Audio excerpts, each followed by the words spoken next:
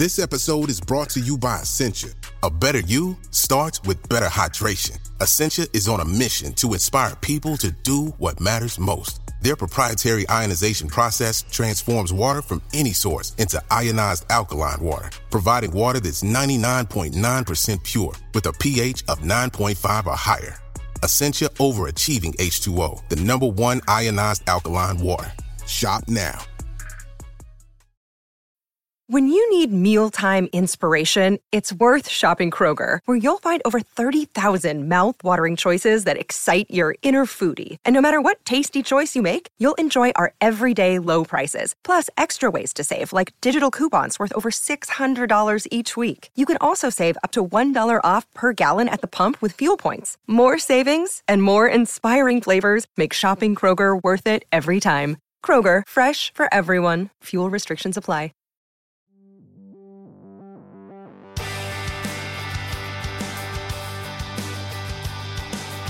Welcome and Happy New Year to episode 7 of John Richardson and the Futurenauts. I am John Richardson and I am joined by the Futurenauts, Mr. Mark Stevenson. Hello. And Mr. Ed Gillespie. Hello. I hope you had a wonderful break from us and were able to be fruitful and have whatever Christmas and New Year was allowed in your region or country of origin. We start not with your emails, which is what we usually do, isn't it, guys? Usually start a show with a quick chin wag about some of the correspondence we've had. Yeah, we had quite a lot over Christmas. Quite a lot of emails, didn't we? Now, one of us has done something wrong. That means we're not doing that. It's not me, I don't think. Is it you, Mark? No, it's not. It's not me, John. I wonder who. It's not Michael, our wonderful producer. Hang on, I'll just do a quick sum here on some paper. So there's 4 of us, and it's not 3 of us. So right. It must be me. It must be me.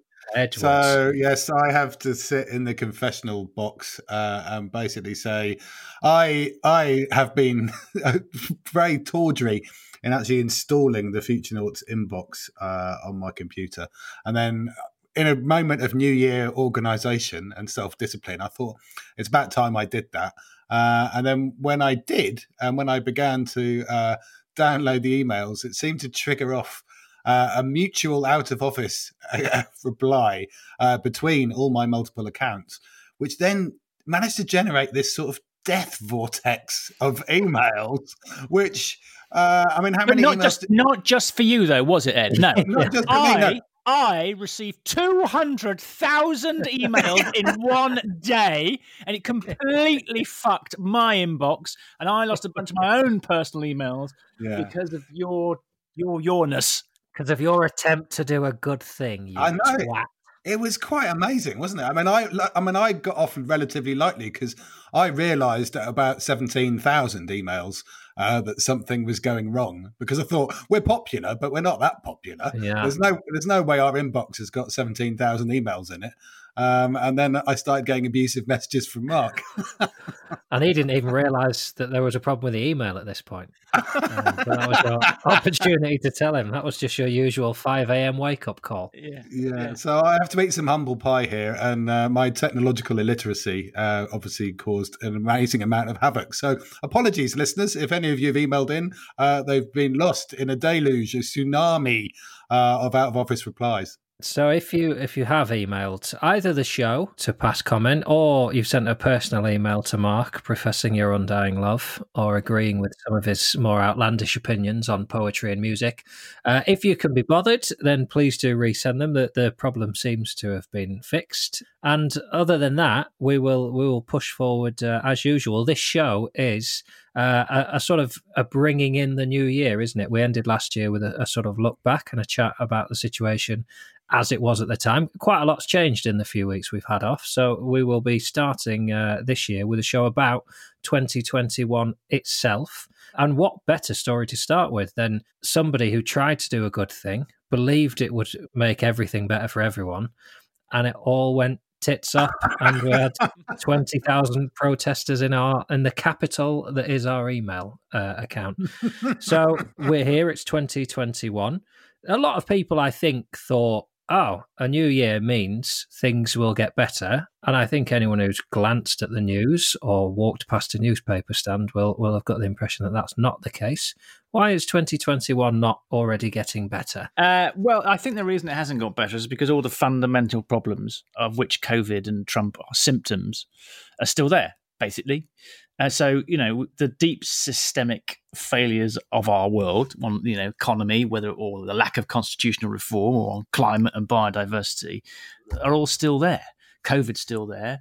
The student democratic systems that are 200 years old. So, but I think the good news is that we've all become aware of it because it is going on. It is kind of just keeps coming back and saying, look, it's broken. We need to fix it.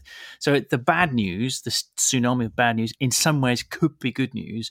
I feel like, the way I feel about it is like, it's a bit like we've had, when sometimes you have a health scare because you haven't been looking after yourself, and that you start to take things seriously, like eating a bit better or exercising a bit more. I think the world is going through basically a massive brain scare, and we've all got to wake up and start to do things, which is good. It's why the podcast exists, to talk about systems rather than symptoms. So it's good for us, because if the world was fixed and everything was fine, what would we talk about?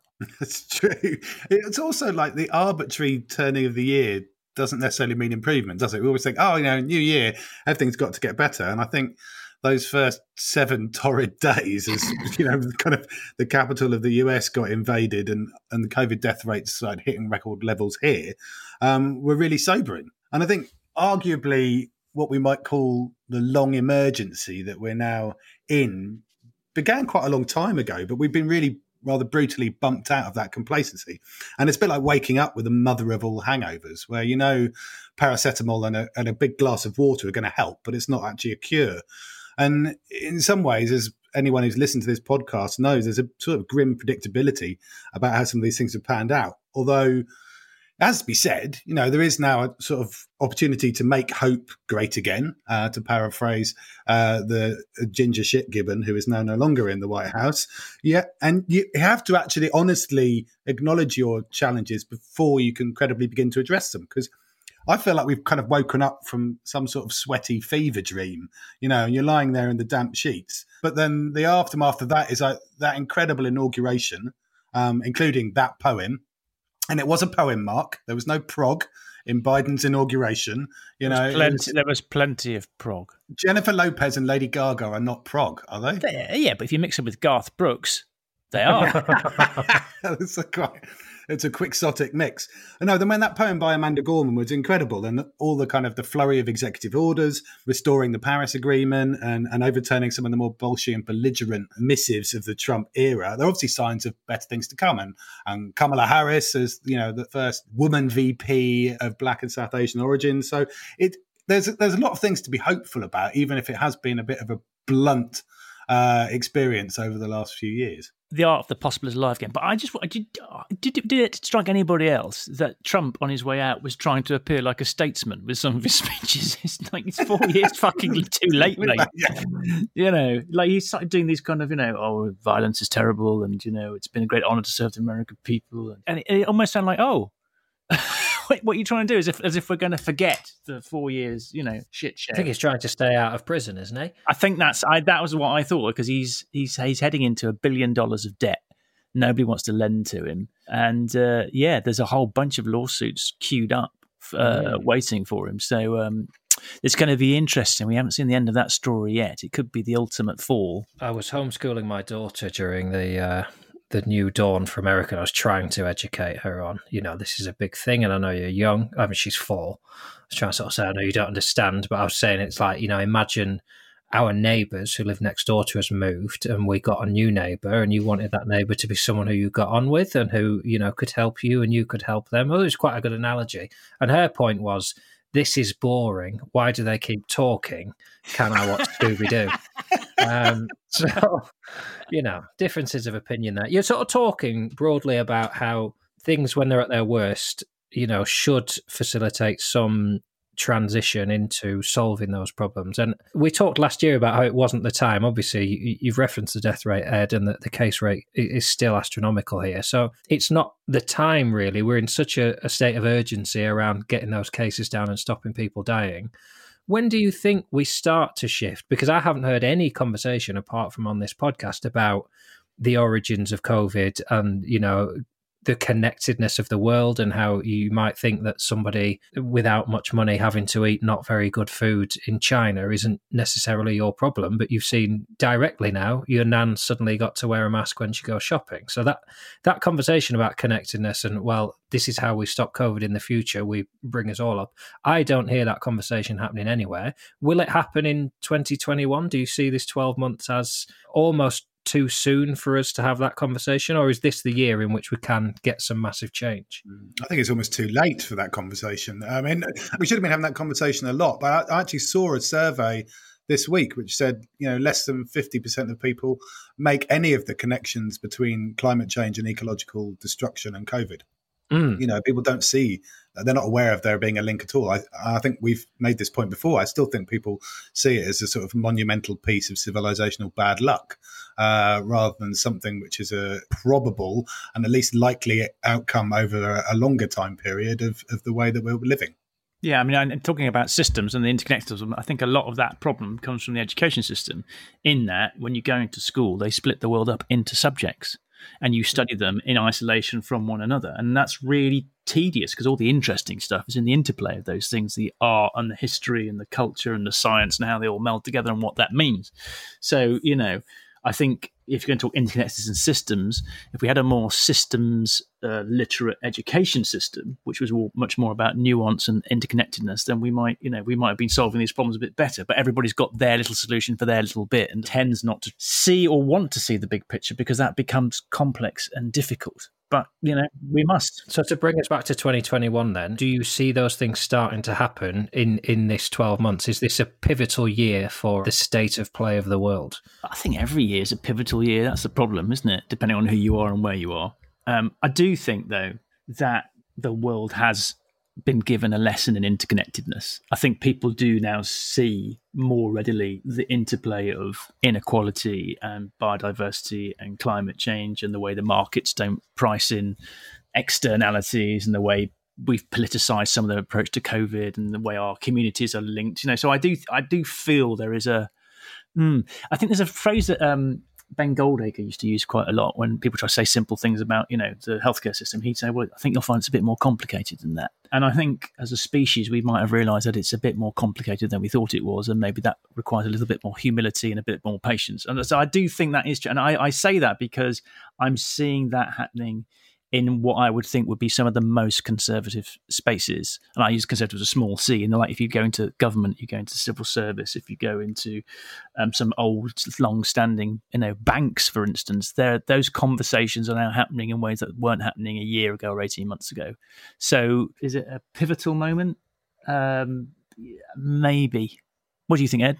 I think I've been asking myself the same question every year for the last 20 years. Is this a pivotal year? I remember when I took my sabbatical to go on my sort of flight-free adventure around the world in 2007. Did you write a book about that, Ed? I believe I might have done. That's the only book you've written, really, isn't it? That's the only proper book you've written. Yeah, exactly. And it didn't sell anywhere near as many copies as yours, darling. Well, both of mine, actually. Either of mine, yeah. Anyway, so as I was saying, every year is a pivotal year. And in 2007, I went off on that trip. Loads of my sustainability colleagues at the time were going, wow, interesting times. Geez, aren't you worried about missing out on such a pivotal year? And I think, given the context we're in and the scale and urgency of things like climate change and these weeping wounds of inequality, which is, globally, nationally, between genders and ethnic groups, and the casual cruelty and indifference with which we treat the natural world, every year, as Mark, you were just saying, every year is going to be a pivotal year for the next few decades. And not least because with every year that the systemic action we need is delayed, the task just becomes harder in every following year. So our sort of humanity to-do list has been growing, and we're not ticking anything off it, anything like the pace required. Yeah, I think the people who think that Biden sort of going into the White House is suddenly going to change everything, that fails to understand that the reason you get things like Trump and populism and the Capitol riots, they're kind of an effect or a symptom of the fact that you haven't updated the software of American democracy for 200 years, or the Constitution. So it's no longer fit for purpose. And it doesn't matter whether a Democrat or a Republican gets in, things get don't really change for quite a lot of people, and they don't get, it's another Bush, another Clinton, and so what? So, one thing that Biden is almost certainly not going to do is have any serious constitutional reform, because actually the political parties, which are economies of scale, quite like the fact there's only two of them, because at least they've got a 50-50 chance of being in. And having a more pluralist, participatory democracy is not something that, they talk about a bit, but, the Democrats haven't really created it, and the Republicans certainly aren't interested in it. Looking at Biden and looking at America, there's a lot of focus on the news as we record that Biden has immediately overturned Trump's denial of Paris, and he's getting back into the sort of the vibe of COP26. We've had a tweet from Simon Goldsmith on Twitter who says, we're focusing a lot on Biden returning, but let's look at the UK and how much faith do you have in Boris Johnson and his team's ability, as he puts it, Simon, not to bugger up our odds of COP26 being successful? Well, it's a very interesting question, and particularly interesting to me because I've been in some meetings today about this, and there's a bit of a battle going on in the halls of power about what our role at COP26 is. And one view, which I think is holding a bit of sway at the moment, is actually it's not our job to show any sort of international leadership. We're just holding the event, and we're administrators of the event, and we'll invite everybody and make it great for them to do stuff, which I think is just particularly in this moment, particularly post Brexit, particularly as the whole world's eyes are looking at us, seems a kind of a massive missed opportunity. However, there is another set of people in government that are going, no, this is our moment to shine and do something brilliant and go forward. So I think it's in the balance at the moment. It's like control of the iPod at a house party, isn't it? What they're saying is, we've put the nibbles out, but I'm not going to decide on the mood of the party. If it's a shit party, I didn't have anything to do with it. And that's my view at a party. Never touch the iPod, because that's too key as to how good the party is. Yeah, I think there's a definite lack of ambition from some parts of the government, but I think there are other people who are going, come on, fucking hell, get on with it. And that's really risky as well, isn't it? I mean, as a sort of climate geek who's been following the COPs for years, I look back to one of the supposedly previously pivotal ones, which was Copenhagen back in 2008, I believe. We had massive hopes, or 2009 it must have been, because Obama was supposed to come in and help sort of save it. And the Danes were far too polite. They were typically Scandinavian about it, and they didn't knock delegates' heads together in the way that they could or should have done. Whereas the French, who are masters of diplomacy, and the ability to actually genuinely try and bring people together with a higher level of ambition and aspiration, and the tireless people who worked on that, actually managed to get us to the Paris Agreement. And so, we've got a big act to follow, if you like. And how do you step up from that milestone? Yeah, I mean, the thing that I've been working on today is, there was an opportunity for something I'm involved with, which I can't talk about, for Britain to lead it, and there's this nervousness. So we're just going to another country and just saying, well, here it is. Do you want it? You can lead it. And they'll get the kudos for it. The fact is that things need to get done. So if the British government won't do them, then we will find other people to do them in Glasgow. I mean, the conversation already, we're starting this series of podcasts talking about the year to come. We've already sort of ended up talking about the potential failure of the big environmental hope for the end of the year. We've already talked about COVID certainly not being dealt with in the short to medium term. We are, for me, just to be personal for a moment, in I think a worse situation than we were at the start of this. There was an unknown at the start of this, and apart from anything else, it was fucking summer, and you could open a window even if you didn't have a garden and get some enjoyment out of life. It's dark now, it's pissing it down, can't go outside. It's gone on a fucking long time, and it seems to be the conversation is edging towards it's going to go on a lot longer. One of the best things I think we did in our first one was your advice for people on a personal level about mental health and staying optimistic. And given that, 20 minutes into our first show of the year, we've tended towards some quite negative thinking, what can you say to people about keeping their heads straight for the next sort of 12 months? Well, I definitely resonate with that question, because it is tough at the moment, and I speak as somebody who's probably got it a lot less tough than most people. I feel very privileged, that I've got a garden, and I'm at home with my kids and all that kind of stuff. But what I've done this year is I've just decided just to accept it. I think there's 5 stages of grief, isn't there? Denial, anger, bargaining, depression, and then acceptance. And I think I woke up this year and just thought, you know what? I'm going to stop being angry about it or upset about it, because I can't do anything about it, and that's just wasted energy. So I just wake up and realise that I am not going to get things done that I want to get done today. I'm not going to go to the pub at the end of the day, and we're not going to have the old world back. And I think once you've kind of accepted that, in a strange way, it becomes much easier to deal with it and do what you can where you are with what you've got. And if you don't get everything done, doesn't matter. You've got something done rather than just sitting there fuming, basically. Yeah, and I completely agree, Mark. I think there's something I keep saying about grief, which we'll come back to in a forthcoming episode. But you don't get over it. You have to get through it. And the more we sort of deny the grief of what we've lost, the less able we are to value what we still have. And that's not like an optimist's glass half full mentality, or even the sort of pessimist glass half empty perspective, or even the realists asking, is this half a glass of piss? But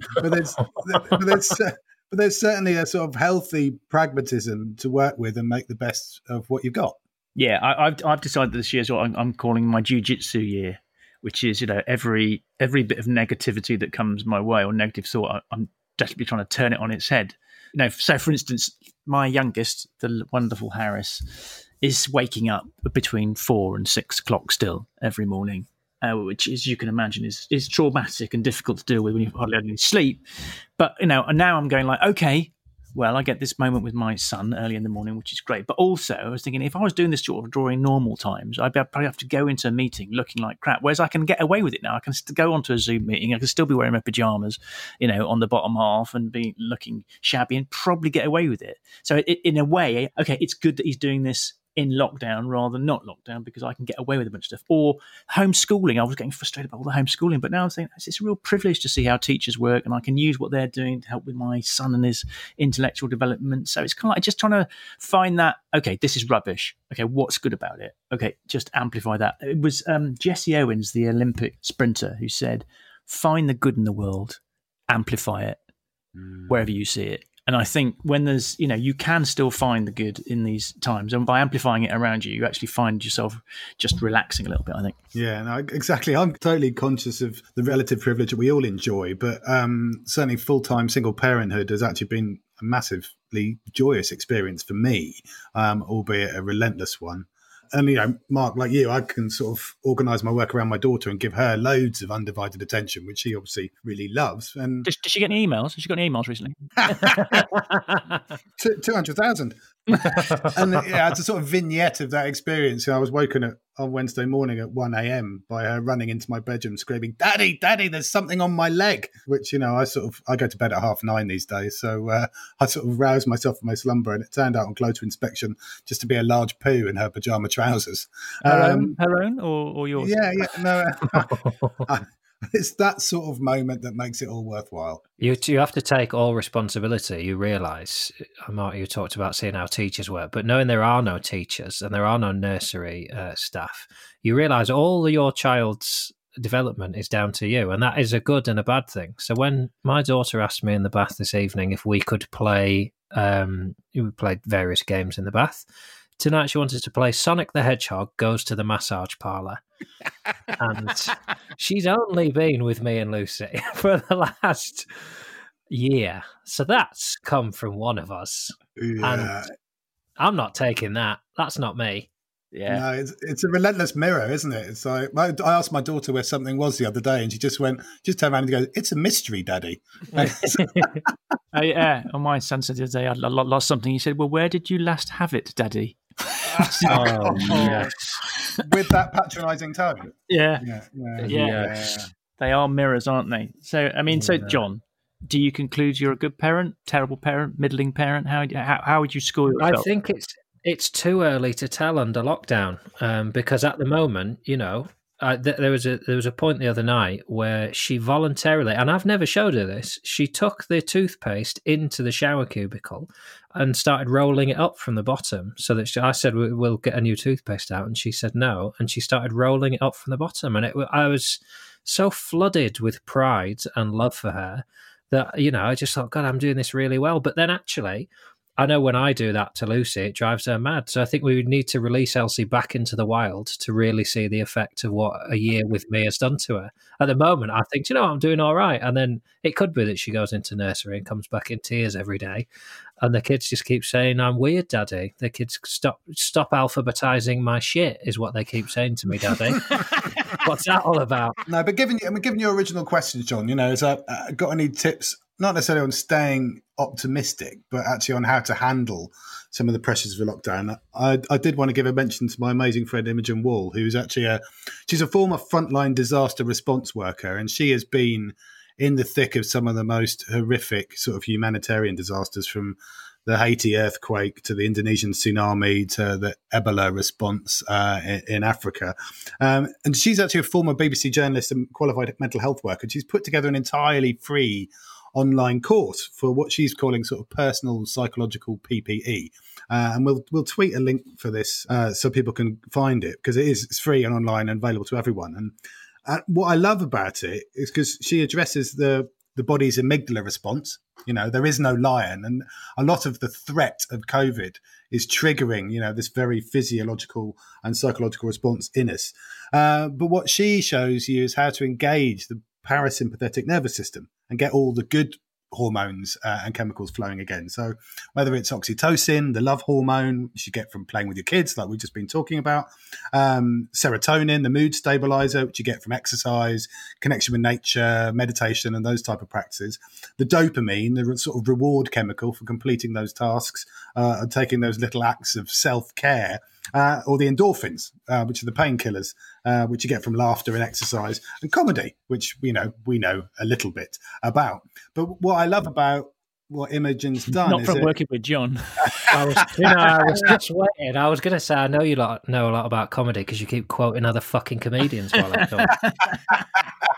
Well, what's clever about what Imogen's done is that she helps you find what works specifically for you. So it's quite a bespoke sort of program, and the surprising shares she's had in sessions so far include people saying watching horror movies is part of their coping mechanism, which I guess your own confined situation inevitably feels less awful if you're watching the entire Saw series back to back, because you're going, oh well, life's not so bad, is it? I haven't had to cut open my own eyeball to get a key to the front door. Knitting toy elephants, which is a little bit more benign, and playing with ferrets, which I liked. And as that particular participant noted, he goes, it's impossible to be stressed when you're chasing a ferret around your living room. I disagree. If I found a ferret going running around my fucking living room, I'd be through the... Oh, where did that come from? How did it get in here? Get it away from the kids. I would be fucking through the roof. Come on, people put them down their trousers with no pants on. Is it better to find a poo or a ferret in your daughter's pajamas? Definitely a poo. Yeah, that's the title for this episode. Yeah, and Imogen's she's got loads of clever things, but one of the things that's really good is how to sort of monitor how full your own particular stress bucket is and how to empty it. So I thoroughly recommend that if people want a bit more detailed, practical stuff rather than our, well-intentioned but interesting witterings. I will go back as well to the thing that I always say, which is exercise is if they discovered it as a drug now, they said you can do this thing for half an hour and it will reduce your risk of loads of diseases, it'll improve your mood, it'll boost your endorphins, it'll help you sleep better, it'll improve your sex life. You'd be going, it's a miracle drug, it's impossible, nothing can do that.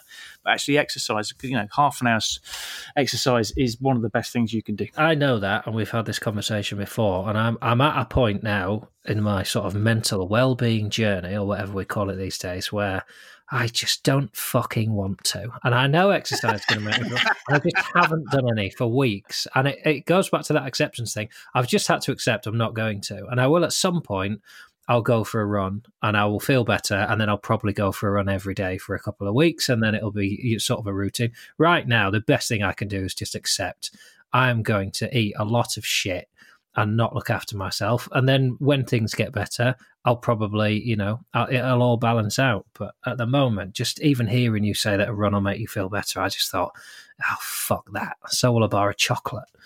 But you are exactly right.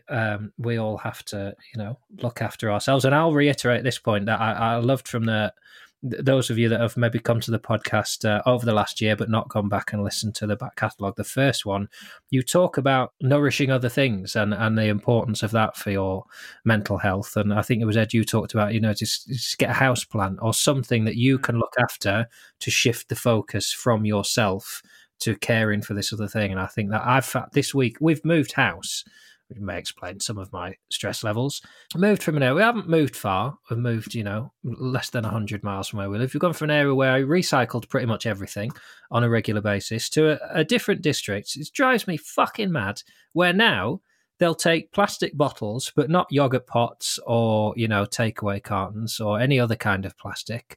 And they don't do composting, which they used to do where I live. So this week we finally got around to buying a home composter and setting that up. And that's become that is the thing that has made me feel best for such a long time. Just tossing a tangerine peel into a composter, it sort of starts to feel like I'm saving the world, which I'm not. Right, I've got 2 questions for you, John.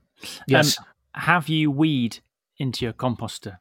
Or into your compost? That's apparently very good for it. My friend Paul, to help him with some shredding of some bits still on the compost, and I poured it onto the compost and smoothed it over, and he said, oh yeah, there's 7 buckets of wee in there as well. As I looked at my hand, apparently the ammonia is very good. So first question, have you weed into your compost? Because apparently that's good. And the second thing, which I think is more important than talking about mental health, if you've moved house, does that mean that there is now somebody else sat in the Dog and Bastard? And do you have a Dog and Bastard 2 plan? Because I worry for you. You're a man who needs his own bespoke pub in a separate building within a 1-minute walk of the house, I think. Relating both answers back to the Dog and Bastard, I have not weed in our composter, but it does explain why the bush that was outside the old Dog and Bastard thrived so well. Because some nights I just couldn't be bothered to do the 6 meters indoors to go to the toilet. So I used to stagger out in the middle of the night and piss on a bush. The Dog and Bastard is currently available for someone to move into and take on as they see fit. And the house we live in now has a spare bedroom which has been earmarked for. I can't call it the Dog and Bastard because it would be like, a dog dying and getting the same breed of dog and calling it the same name. I have respect for the Dog and Bastard. I have to call it something else. I will take suggestions from listeners. Yeah, the Bog and Dastard. I had a suggestion from my friend Russell Howard, which is, I think, the Whippet and Wanker, or the Beagle and Bastard, or it's something along those lines. I will take. I currently favour something on the sort of Marcelo Bielsa, the Bielsa's arms. Into which we'd all love to fall. But no, I've sacrificed the Dog and Bastard for the happiness of my family. So let's talk about going back to lockdown and mental health. One thing that has happened a lot in 2020 is people making these changes. People are moving house. People are changing jobs. I have shared my own change. Either of you two, any sort of concrete changes or things that are different about you 2021 than the you last year? Well, I'm also going to move house, as you've done. I can recommend a wonderful property. Yeah. But I've decided to move out of London after almost 25 years. It's not the end of the love affair, but it is going to become a long-distance relationship because I'm going to go back to my roots in Norfolk, where I've got lots of old friends and family. And I'm doing it mainly because I want my daughter to experience, the same sort of expansive rural freedom that I was lucky enough to have as a kid. And, we can go and be citizens of nowhere, working largely remotely.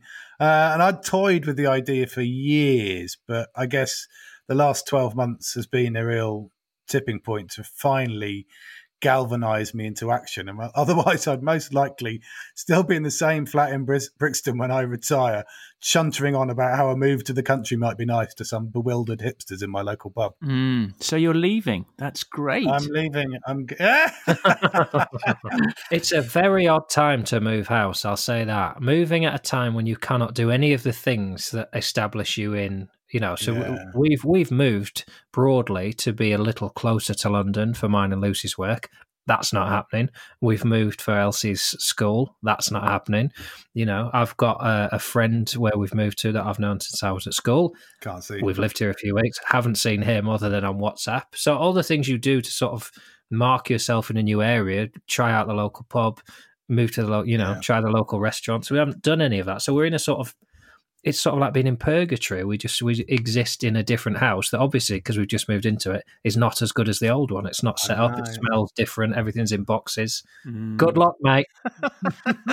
Mark, talk to me about Stevenson 2021. Well, it comes back to what I was saying anyways. I've just decided to stop worrying, really, I think that's kind of acceptance. I was reminded of this. I don't know if you've seen Bridge of Spies, a great Spielberg movie about Rudolf Abel, who was a Russian spy, and he was represented by this lawyer who was played by Tom Hanks in the movie. And Rudolf Abel is basically, being prosecuted for being a spy, and it's all getting very, very terrible. But he remains remarkably calm throughout the entire movie, and apparently he was like that. And Tom Hanks' character goes to him, "Do you never worry?" And he just goes, "Would it help?" And I think there's something really powerful about that. It's like, okay, well, I can worry about it. Is worrying about it going to change it? Probably not. So I'm just trying to replace worry with care, basically. And I think that's happened in lockdown because of this relentlessness. It's kind of like, you know what? Life is just going to happen to me, and I can just do what I can where I am. And rather than being full of grief about the things that we've lost in the world, it reminds me of how much I love the world we've got. So, I'm just trying to sort of twist those things, really. And I am trying to drink less, but I am failing miserably at that. Well, I mean, you're trying. Do you think we should all be doing dry January? I hear a lot of talk about it. I think dry January now. I mean, given there are so few, I mean, there's no denying that drinking less is a really good, positive health move in one way. But I mean, there's so few pleasures at the moment. I think if you added onto that, you couldn't even have a glass of wine at the end of a difficult day, and you like that, then I don't know. I think historically, dry January is about you've just had a massive Christmas. Everything's all right. Try and be a bit more positive in January. But I think there's no reason you can't do dry April. You can't just say, right, well, things are shit now. I'm going to have a beer. I mean, I speak as someone who is. We always reveal what I'm drinking, or we used to when I was in the Dogger Bastard, which I'm fine with because I've made a move for my family. Yeah. I'm drinking alcohol-free beer during this podcast because I'm trying to drink less. But what I've discovered is if you buy alcohol-free beer, they don't do the job. They taste nice. What I've done is I realised the other day I was putting some furniture together and trying to school Elsie at the same time. And I thought, these aren't real beers. So I can have one of those at lunchtime because it doesn't count. So what I've really done is bought a load of alcohol-free beers to drink during the day. And then I drink alcohol beers at night. So I just doubling the amount I'm drinking, but half of it is non-alcoholic beer. So it served no purpose whatsoever other than I now have a range of afternoon and breakfast beers in my fridge. I was going to say, that's a slippery slope, isn't it? It's getting to the habit of a breakfast beer, even if it's non-alcoholic. So discussing acceptance and where we are, but also discussing that it is an important, if not the pivotal year. It is an important year. Can you discuss some reasonable objectives, or is even that too strong? Should we take it as it comes, or do we have to say, right, these are the things I want for this year, and what are they? Well, I think, I mean, I'm hoping that we have a successful climate change conference in Glasgow, and I hope that the Military Climate Alliance I'm trying to get off the ground is announced or something happens there. That's a definite objective for me. I'd like to carry on doing the podcast because, regardless of the fact that I think it's probably vaguely useful, I enjoy being with you chaps, and it's been a great salve for my soul. Finally get my third book proposal done. Finish the Quantum Pig album that's been languishing in lockdown. I'd like to become a better parent. I'd like to get some fucking sleep. But finally, I think the objective for me, getting back to alcohol, is at some point in this year, there will be a moment where I'll be able to go to a pub and have a proper pint. And that seems to me to be something to really look forward to. And on that, because if you'd heard the episode on the future of pubs, that's actually stimulated us to think about setting up a new kind of pub company. So watch this space, because there may well be some pub-related action generated by this podcast where we go and do good things in pubs. So maybe that pint will be in a pub that we own. It was always going to be the episode that led to us three actually doing something, wasn't it? We've covered a lot of topics.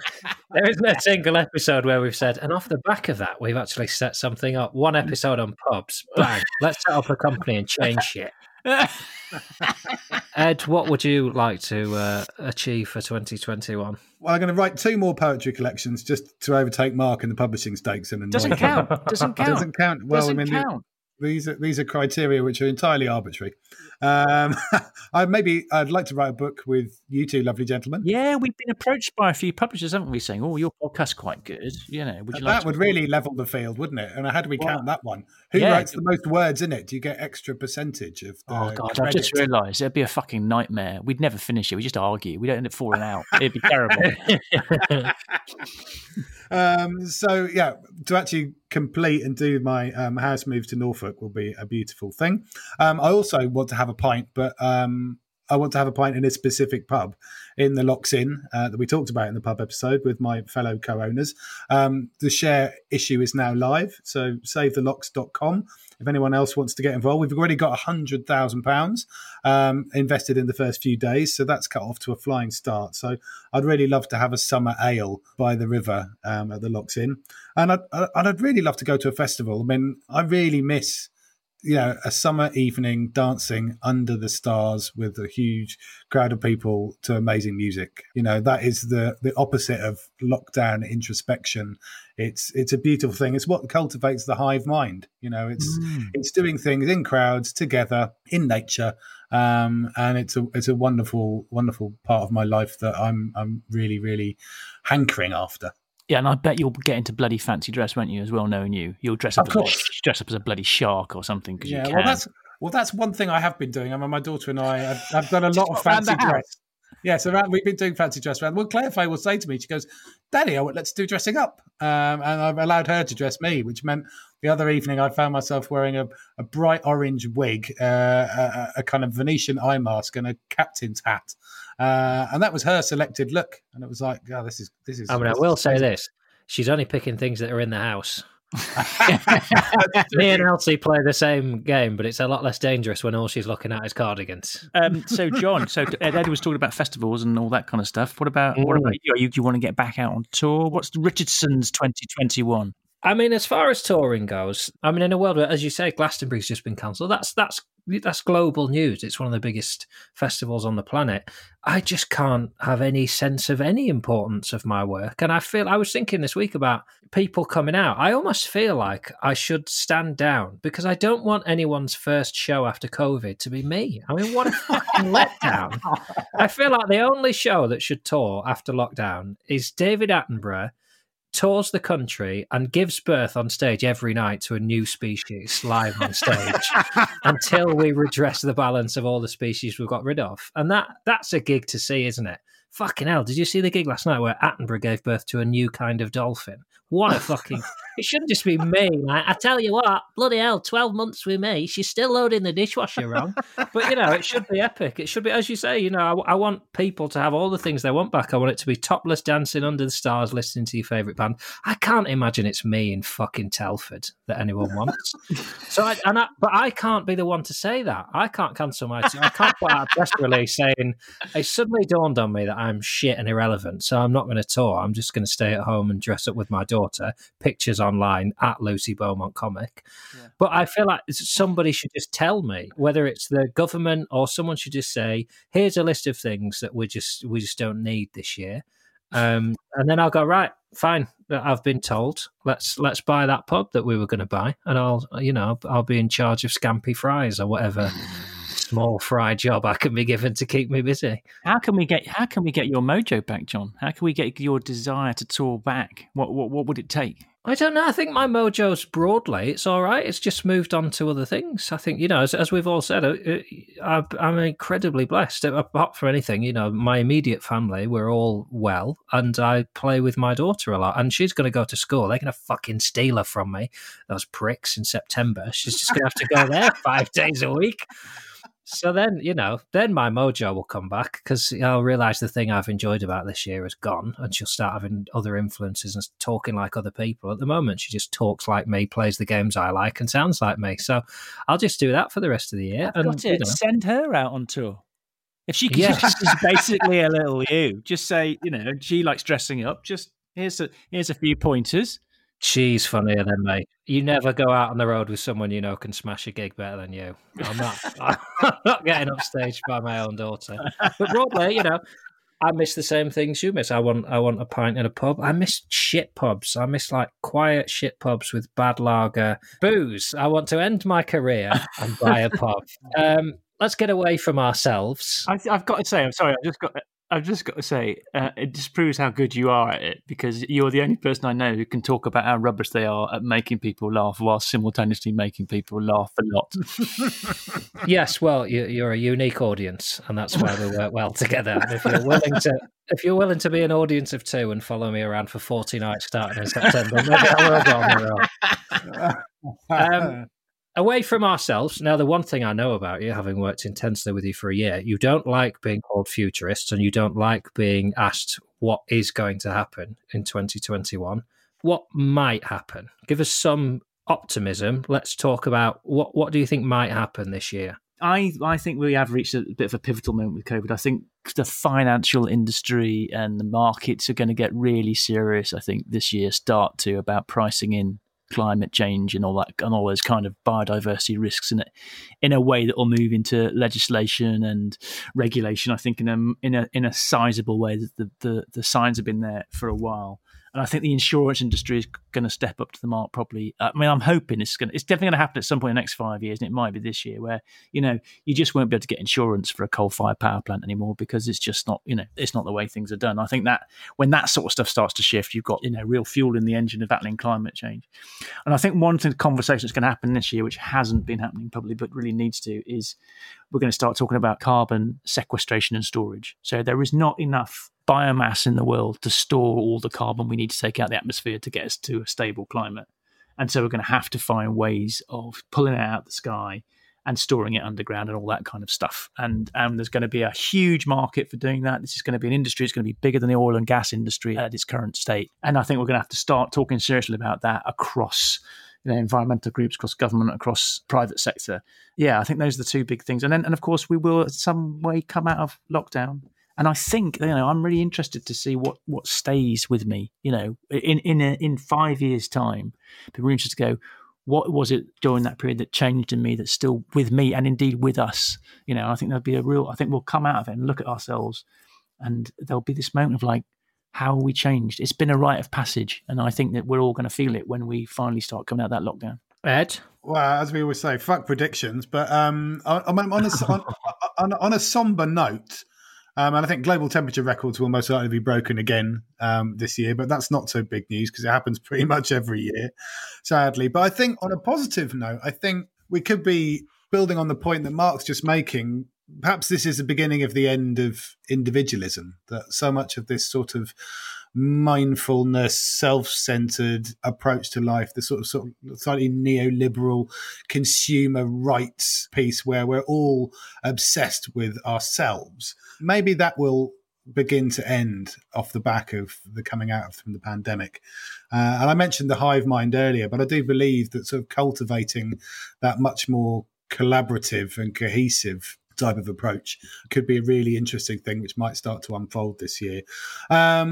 And that's also connected into the second thing, which I think is already happening, but the sort of radical relocalization as people spend more time both at home and in their local neighborhoods.